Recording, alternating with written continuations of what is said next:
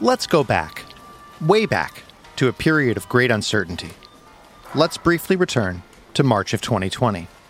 More specifically, and my apologies in advance, let's go back in time to the first half of March of 2020 and take a trip to the grocery store. Did you just get a little anxious? Thinking about lining up, sanitizing your hands, walking with purpose through the aisles trying to find the products you need, and only coming across half-empty shelves?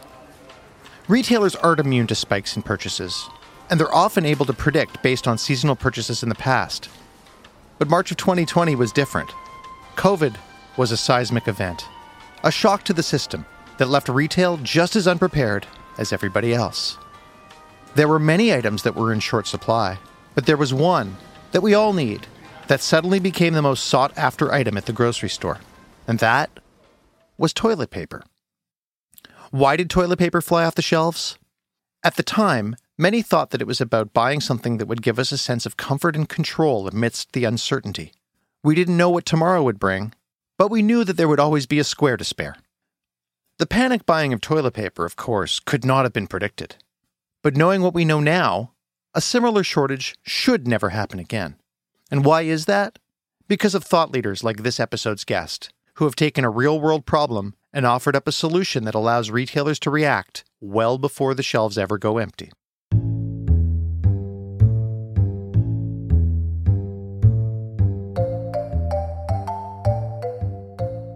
Welcome to the second season of The New Normal, the podcast exploring management research brought to you by Delve, the official thought leadership publication of McGill University's Desautels Faculty of Management. I'm your host, Dave Kaufman.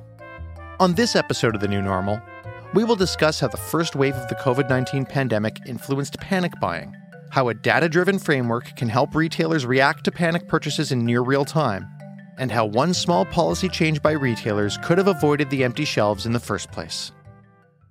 Joining me for this episode is Warut Kurnemnoi, an assistant professor in information systems at the Desautels Faculty of Management at McGill University. His research areas are management of information security, platforming for online marketplaces, and predictive analytics. And his areas of expertise are online platforms, management of information security, and predictive analytics. In 2021, he and his colleagues received a major grant from the Natural Sciences and Engineering Research Council for helping retail industry navigate the post-pandemic world with artificial intelligence. To begin, I asked Dr. Kurnemnoi to take us back to the early and uncertain days of March of 2020 and try to explain what happened to shopping and to purchasing trends for essential goods when the COVID pandemic first arrived. At the beginning of the pandemic, we saw the gradual increase in grocery demand. And then suddenly, for whatever reason, and people consider that as a panic buying, people start panic buy stuff at a very short amount of time, right? And the demand of certain products, especially essential products, skyrocketed in a very short time period. And if I remember correctly, it is only a week. It was. In one short week, a trip to the grocery store went from being something you didn't think twice about to a reenactment of the Hunger Games. It was the week of March 5th when I first went into a grocery store and noticed that everything was quite different. Lines were longer, people were more aggressive. A trip to the store would no longer be a happy one. We know how stressful this experience was for the customer. And according to Dr. Kurnemnoi, that in spite of record profits, he was surprised that the experience was far from ideal for the grocery store and their employees as well. It's actually quite interesting in my opinion, because originally I thought the store would love it because they saw a lot of increase in demand, a lot of increase in sales. So I thought they would love it, but actually they didn't like that at all. And partly because first people panic buy, but they didn't panic use, right? Think about toilet paper, for example. They panic buy toilet paper a lot, but they didn't increase the consumption of toilet paper. So essentially, it is not the increase in sales. They just shift the sales in advance. Right? So instead of buying certain amount of toilet paper over the year, they just do the same amount at 1 week. So in that sense, it creates a lot of trouble from the supply side. And in addition, it also put a lot of stress on the grocery store. When people panic buy and product were out of stock, several of consumer become stressed, right? And then they put that stress on the frontline employees, and that creates a lot of issues like psychological issues and stuff like that. So it turns out that the grocery stores and retailers didn't really like this at all. So this had a negative effect on the employees, as Dr. Kurnam Noy mentioned, who were, of course, put through such a difficult spot. But they were far from the only ones who had to adapt to a difficult and changing situation. I asked him to highlight others who were not easily able to adjust when panic buying and product hoarding became a reality. We are talking about multiple aspects here, right? So for example, if we look from the socio-economics perspective, people with low-income household cannot panic buy, right? They don't have the resources to panic buy or hoard a lot of products. So in that sense, they couldn't compete with the demand. And in addition, think about people who are disabled or people who have like mobility issues. For those people, they cannot come to the store as quickly as other people, and they cannot purchase the products as well. I think about disabled people or elderly people. And as a result, at that time, there were a lot of issues with vulnerability people that they couldn't access essential goods, right? Toilet paper, sanitizer products, which arguably are more important to them than to healthy people like ourselves. There were, and continue to be, numerous issues where COVID laid bare the inequities in our society. Perhaps you were lucky enough to be able to fill up your car to the brim with groceries and toiletries. Some without access to a vehicle, or without the disposable income needed to make a massive shopping order, weren't so lucky. The way we all hoarded goods in the first wave of the pandemic may have been the first sign that we are not, in fact, all in this together. That it was every man and woman for themselves.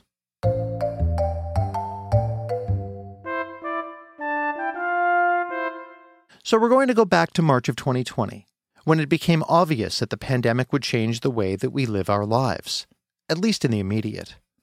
At that moment in time, chaos reigned. Remember disinfecting your groceries? Being told to put your clothes in the wash the second you got home? Remember the uncertainty? Canadians were told that the only trips outside of the house that they should make were for essential services, like going to the doctor, the pharmacy, or the grocery store. And anyone who had to go to a store when COVID first appeared saw that there were problems with stocking, with supply, with people's irrational purchasing desires for rolls of toilet paper. In that moment, Dr. Kurnam Noy and his colleagues saw a real-world issue that was affecting our society and wanted to see how they could improve upon the situation. Fortunately, they had already established a relationship that would allow them to quickly get to work. We partnered with this retail store before, and we had ongoing project together, and then they suffer from this issue and they came to talk to us, and then we brainstorm, and eventually we got this idea. I asked if he could explain a bit of the process to me, like when and how they started collecting data. Well, fortunately, this project is in partner with one of the largest retail store in Canada. So technically speaking, we don't have to collect any data because the retail partner collected the data for us, and they share all of the data with us. After we got the data, and it's a huge data set, we spent some time looking, exploring the data, and then use that data to develop the machine learning AI model to detect the panic buying. When I asked if he could share the name of the retailer, he said that if he told me, he would have to kill me. So, since I love podcasting and want to live to record many more, I decided that I wouldn't push the matter further. Instead, I asked him what type of data him and his colleagues were looking at. The primary source of data is the consumer sales transaction. So we got all of the sales transaction that happen at all of the stores in Canada. Okay, so you and your colleagues were able to pour over millions of data points and millions more sold rolls of toilet paper than your average store sells in the average month of March. I would imagine that it's one thing to predict the purchasing of candies and pumpkins around Halloween or Christmas lights in December, but it's another when trying to predict what people might be clamoring for during a rare event. So how does one use technology to detect or possibly even predict what consumers could be asking for somewhere down the road? That's an excellent question. And in fact, we have to clarify this a little bit, right? So typically for this type of data, we would try to predict. In other words, we would try to predict that the panic buying behavior will occur in the future. And in this project, we didn't even try that because we knew in advance that predicting will probably not work, right? Because as you correctly mentioned, the panic buying is a rare event. Right? And for machine learning and AI to do the prediction, we need historical data that is rich enough to do the prediction. And because it's a rare event, it rarely happened before in the past. So if we were to develop the predictive model to predict panic buying behavior, it's not going to work as good as we intended. There are several techniques or tools that allow us to do just that, but they are not going to be very useful based on our opinion at that time. So instead of doing prediction, we decided to do the detection model instead. So instead of trying to predict that the panic buying behavior will happen, we instead detect the panic buyer behavior pattern in real time. When panic buying behavior occurs at any store in Canada, we can detect that as soon as 5 minutes after it happens. Dr. Karnam Nwai is crystal clear. This is not guesswork. The ends aren't achieved by shaking a magic 8-ball. He and his colleagues have developed a data-driven framework that takes the guesswork out of product distribution, even during a pandemic. Specifically, they examine the effect of COVID-19 on 3 key categories of frequently purchased goods: toilet paper, canned soup, and household cleaners. According to the data cited in the study, sales of these product categories doubled and in some cases tripled starting at the beginning of the pandemic in mid-March 2020. The research is the first to leverage data, statistical models, and machine learning methods to not only detect potential panic buying behavior in real time, but also help retailers identify what is happening and allow them to strategically react. And it's this reaction mechanism that I wanted to know more about. Specifically, what levers would be used to cope with a demand once a panic buying anomaly is detected? The first one is the rationing policy, or in other words, the store wants to limit the number of products or product categories that each household or each customer can purchase at the checkout. By limiting that, then the store can make sure that more consumers or more households can get the essential goods at the stressful time. This explains the hastily written notes you'll see printed out and taped to a shelf. Limit 2 packages of toilet paper per customer, limit 6 cans of Campbell's tomato soup, etc. In spite of consumers being used to always being able to buy as much as they want, whenever they want, Dr. Karnam Nwai says that the retailer is sure that this concession is both understood and acceptable. This is interesting because there is no formal research on this topic, but based on the testimony from the retail partner, they seem to believe that the trade-off between the customer dissatisfaction on being limit the number of products that they can purchase and the satisfaction from being able to get the products is a good trade-off. Dr. Karnam Nwai tells me that social media apps and Google Trends also play a part in their data collection and analysis. So in the detection of the panic buying behavior, we essentially look at the spike in sales, right? Because as I mentioned to you, we have the sales transaction data. So we can look at the patterns in the sales. So suppose we look at the sales of toilet paper, for example, we can see that the sales of toilet paper is X unit per hour. And then we can see that there is a huge spike in toilet papers at this point in time. So that is probably panic buying. That's the naive approach that we can take. But once you hear this, there could be other things that can happen at that time that could lead to a spike in demand, right? And the obvious example is, for example, sales promotion. It's price promotion. If there is a price promotion at that time, then the sales can increase a lot and that can have a spike in demand as well. But that's obviously not panic buying. So the idea at that time was to collect the data from social media, because when panic buying behavior happens, it's typically spread through the social media. If you remember that panic buying behavior on toilet paper at that time, people spoke about people hoarding toilet papers or toilet papers are out of stock everywhere on social media a lot. And we use that information to help the model detect the panic buying behavior and rule out other alternative explanations. And since we're talking about looking at trends derived from social media, I feel I'd be remiss if I didn't ask about misinformation. I wonder if there's a concern that misinformation on social media could be harnessed in a negative fashion and perhaps mislead stores into purchasing things when they don't need to. Could panic buying information derived from social media be harnessed to deceive? Yeah, that was a concern at the time as well. But fortunately, at least for us at that time, we did take a look at the data that we collect from the social media, and we didn't see an evidence of any misinformation at that time. But you are right that if misinformation in fact happens in social media, this approach might be problematic, and then we need to apply some filter to make sure that we don't take misinformation into account. And at this point, would something like Google Trends be a safer pick than looking at Twitter or Instagram or Facebook? Maybe, but unfortunately, if misinformation happens systematically, Google Trend will suffer from the same problem. Are there differences when predicting panic purchases in brick and mortar stores versus online? Technically speaking, no. Actually, for the offline store, we have less information than in the online store. Right? In the online store, we can track everything. We can track past behavior, current behavior.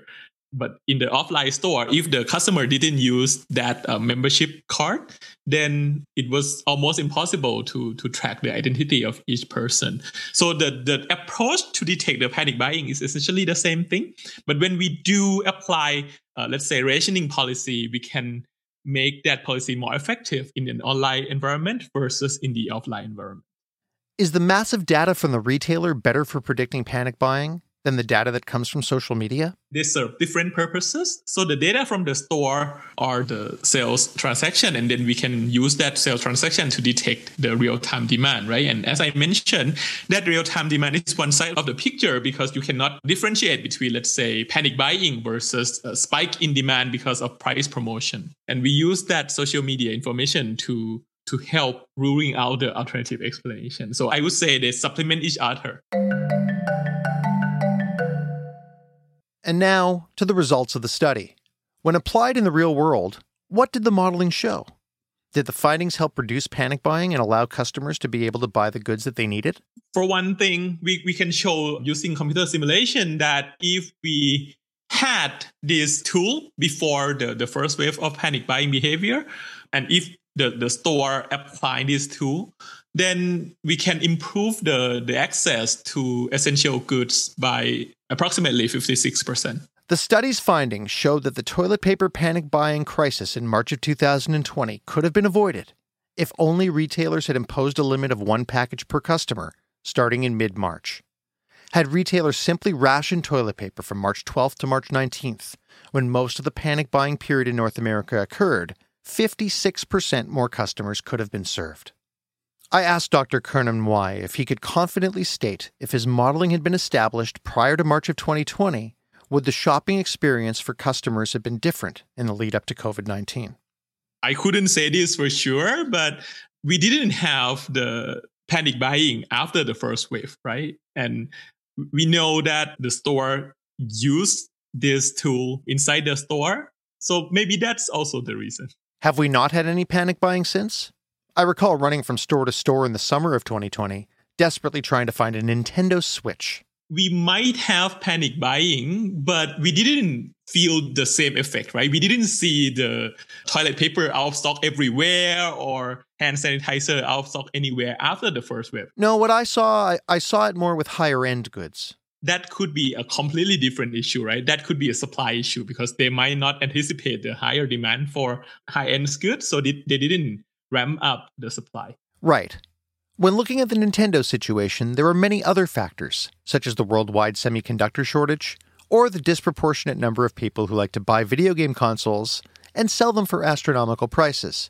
But Dr. Kernam Nwai and his colleagues' data is reliable for grocery shopping, and that's what we're looking at for this study. It can also scalable to other segments, but only for like mass buying segment.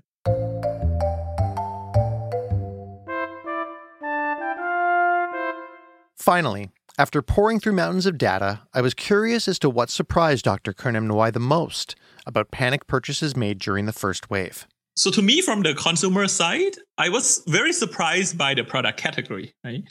It is not too surprising to see products such as face mask or hand sanitizer being out of stock. But some products are super surprising, right? For example, yeast, and especially high-end yeast that is used to make high-end bread. People panic buying yeast for whatever reason. That surprised me a lot. And from the supply side, I was very surprised by the fact that the companies and the retailers care about these panic buying problems a lot, and they were willing to spend a lot of money to try to fix this problem.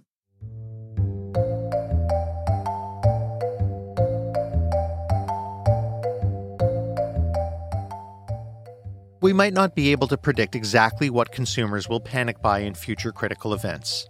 Maybe instead of bread making, we'll see pickling or jam making take over in the future. But thanks to thought leaders like Dr. Kern M. Nwai and his colleagues, retailers will now be able to solve panic buying problems rapidly and ensure that customers have access to the products that they need. And while there are never any guarantees about the future that we're facing, we can remain confident that our best and brightest are learning from the past and are endeavoring to make our world make a little bit more sense. Stay tuned as we navigate this new normal together.